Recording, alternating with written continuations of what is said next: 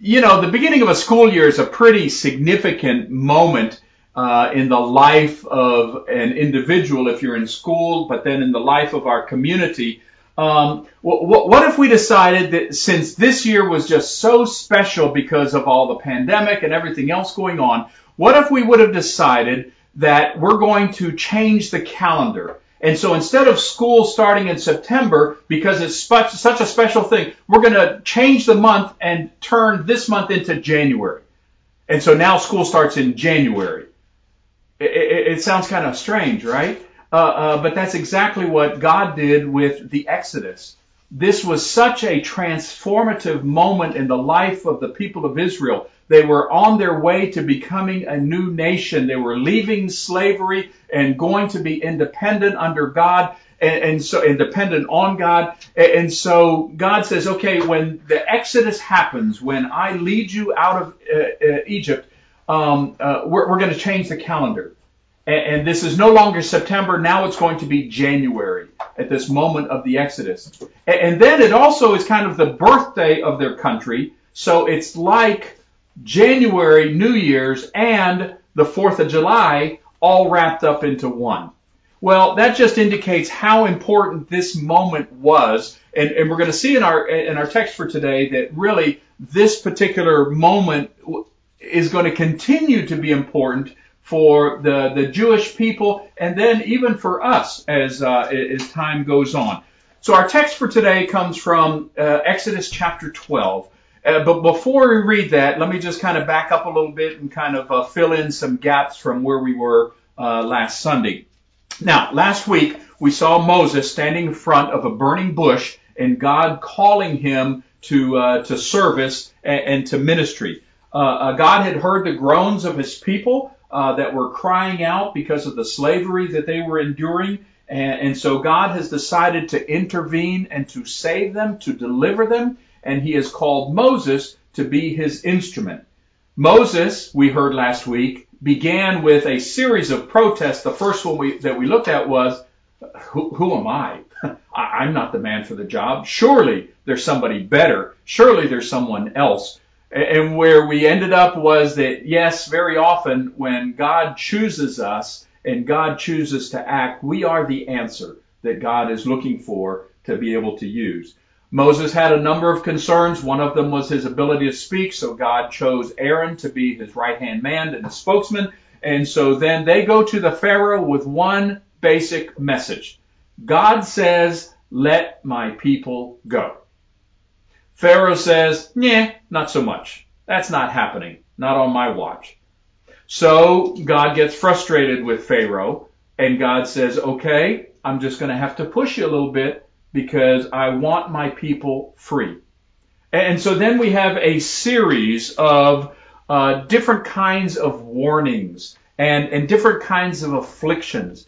Most of these are on the people of Egypt, but it's part of this movement that God is trying to convince Pharaoh to change his mind and to stop oppressing the people of Israel and to let them go and let them be free. So God sent these plagues. The blood filling the river, hordes of frogs and insects, and the Egyptian cattle dying, the people breaking out in boils, hail raining down from heaven, destroying property and people and animals, darkness, complete darkness for 3 days. And throughout all of these warnings, afflictions, plagues, Pharaoh says no. It's almost as if he's saying, I am God in my country, and these Hebrew people are my possession, my property, and I can do whatever I want with them. And I refuse to bow before the God of Israel.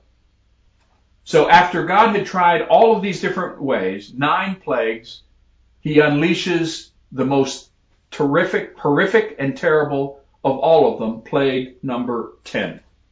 He announces in chapter 11, and we see the death of the firstborn of all the Egyptians. Now, this doesn't just limit to, it's not limited just to, it's limited to the firstborn. For example, I am the firstborn of my family, And if that plague were to come now, then I would be one of those that would perish. The text indicates that Pharaoh's son, his firstborn son, who was sitting on the throne at the time, was also one of those who passed away. And finally, it was too much. Pharaoh says, go, get out, and don't come back. And then we get to chapter 12. So chapter 12 is kind of taking a step back from the actual event, which took place in chapter 11, but describing some of the things that should take place. We're going to read chapter 12, verses 1 through 14. And this is what the text says. While the Israelites were still in the land of Egypt, the Lord gave the following instructions to Moses and Aaron. From now on, this month will be the first month of the year for you.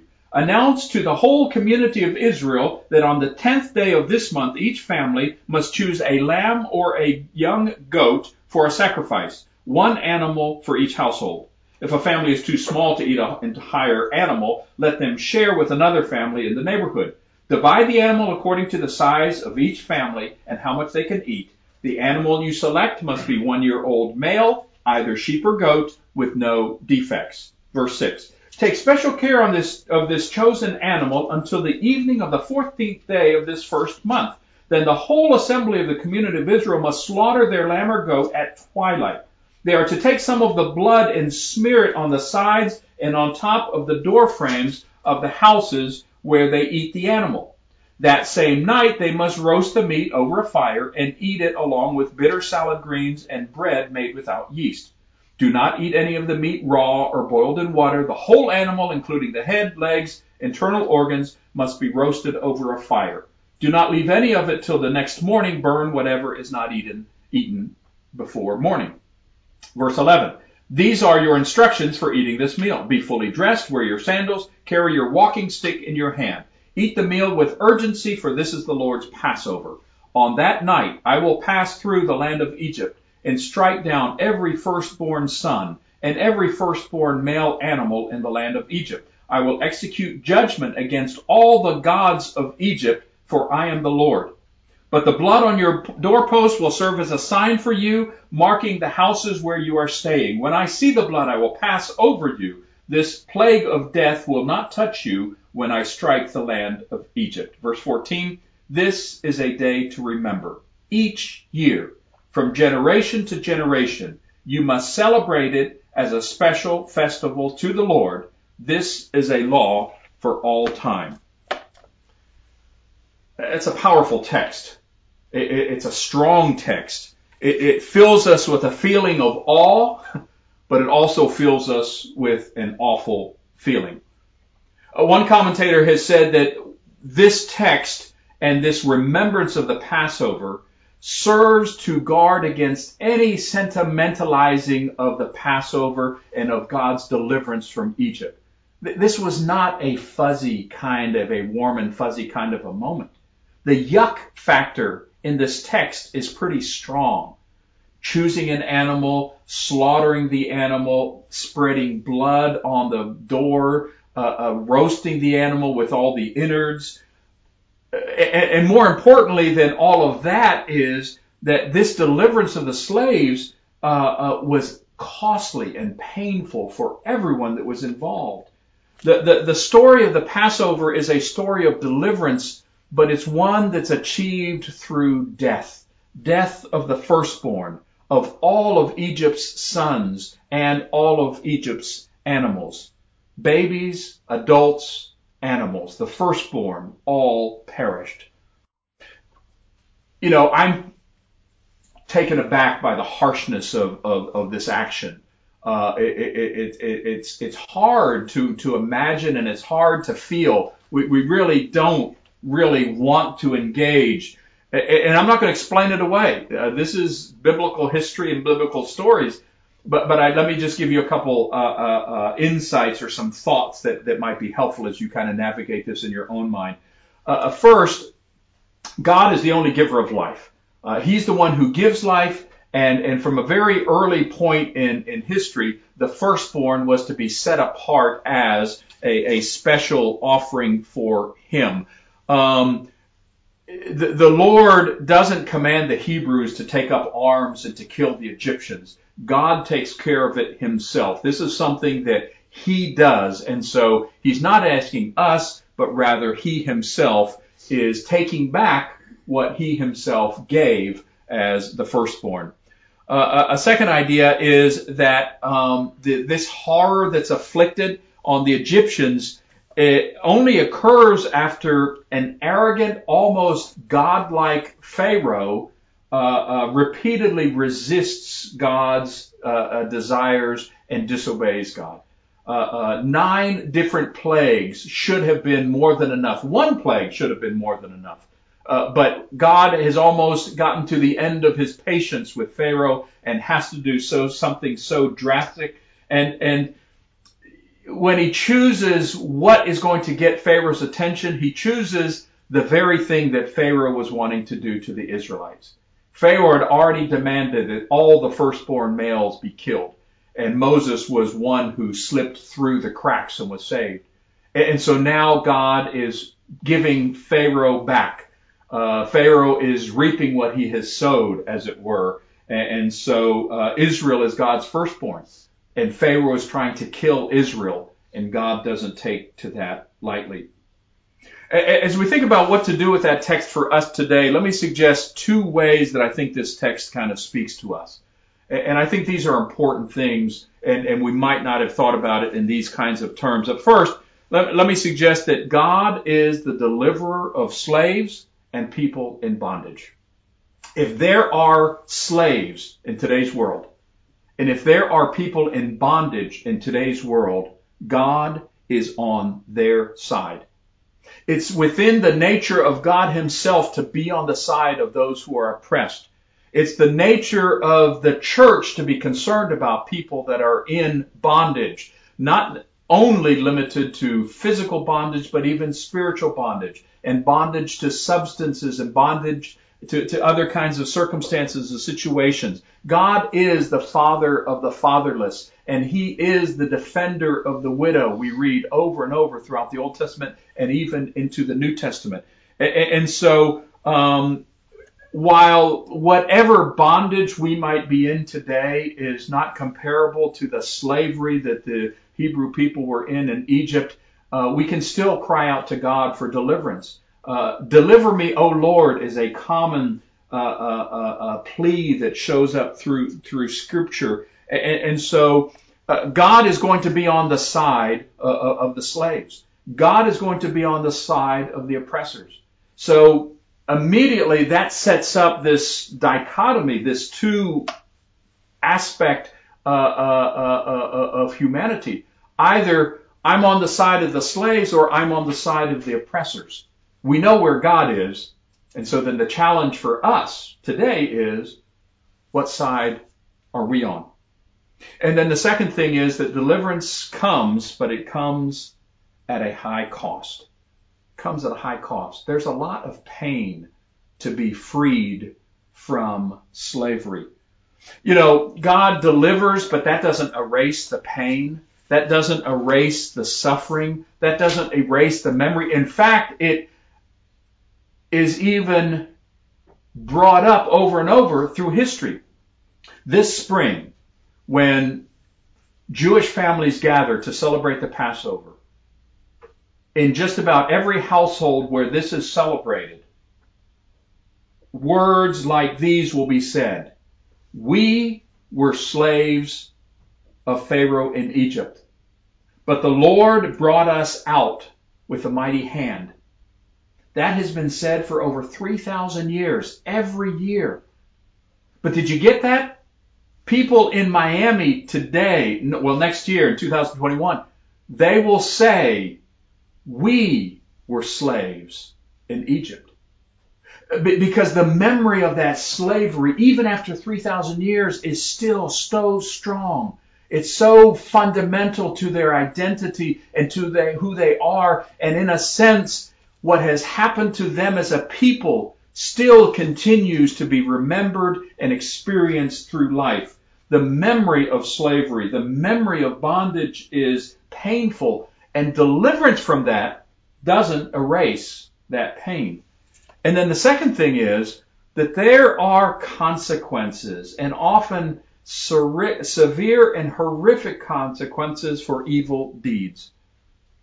I said earlier that God is on the side of the slaves, and what that also means is God is against the oppressors, the slave owners, those who are forcing people into bondage. God stands against the proud and the arrogant. God stands against those people who think that I can buy someone or I can sell someone like property because they're mine. God says, you are not God and you don't have that right, and I oppose and will bring down sanctions and consequences on people. And it's not just, as I mentioned, physical slavery, but it can be anyone who abuses the more vulnerable members of our family and our society. God stands against those individuals. God stands against those individuals who kidnap and hold captive, who traffic young people. There was an arrest just recently of a man who was selling young girls during the Super Bowl when it was here in Miami. God is not going to let that slide, because God stands up for the victims and he stands against the oppressors. And he also stands up against anyone who uses their power, their social standing, their economic or social standing to take advantage of others. And so the consequences might not come immediately, but God is just, and God will stand and oppose anyone who puts themselves in his place and puts themselves against those who are oppressed, those who are disadvantaged, those who are marginalized, and those that are on God's side. Our God is a God who delivers. But that deliverance comes at a heavy cost. The memory will always be with us, and then the cost will be felt by those who are the oppressors. Now, I mentioned earlier that this text has a high yuck factor. Most of us are pretty far removed from slaughtering animals for our food. I get a little bit squeamish with all the blood that are in these, packs that soak it all up and everything. And it's just kind of gnarly to have to deal with raw meat and those kinds of things. But God wants to make sure that we don't see this Passover from a distance. He wants us literally to get our hands dirty. He doesn't want us to forget or to ever take lightly the cost of what it took to release his people and to lead them out of slavery into freedom. The night before Jesus was betrayed, he sat down with his disciples and ate a Passover meal.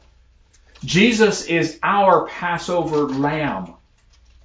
And while we want to sanitize and make it clean and kind of keep Jesus and that ugliness and that grossness of the sacrifice far from us, God says no. I want every single one of you who are a part of my people every Sunday to take a piece of that bread and remember, this is my body. This was Jesus' body broken for us. And to take a little cup of fruit of the vine and remember, this is my blood, which was poured out for you, my blood of the covenant, of the pact. And so as we, in just a few minutes, take the Lord's Supper, we are entering in and reenacting once again that sacrifice.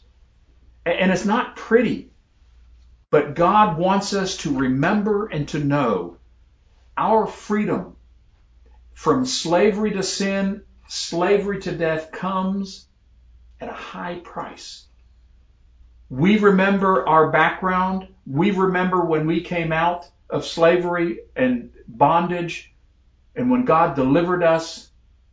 But we also remember how much it cost God to save us and to bring us into new life. So as we, in just a few minutes, take the Lord's Supper, remember and reflect on these things. The bread and the cup is what brings us back to that moment, and it also pushes us forward to that moment. We'll be in Jesus' presence to celebrate it once again in the coming age. May God bless you and bless your family as you're gathered together and as you remember the sacrifice of God's Son and as we think about that moment when God rescued all of us from the slavery to sin and to death. God bless you. Let's sing, and then we'll have the Lord's Supper.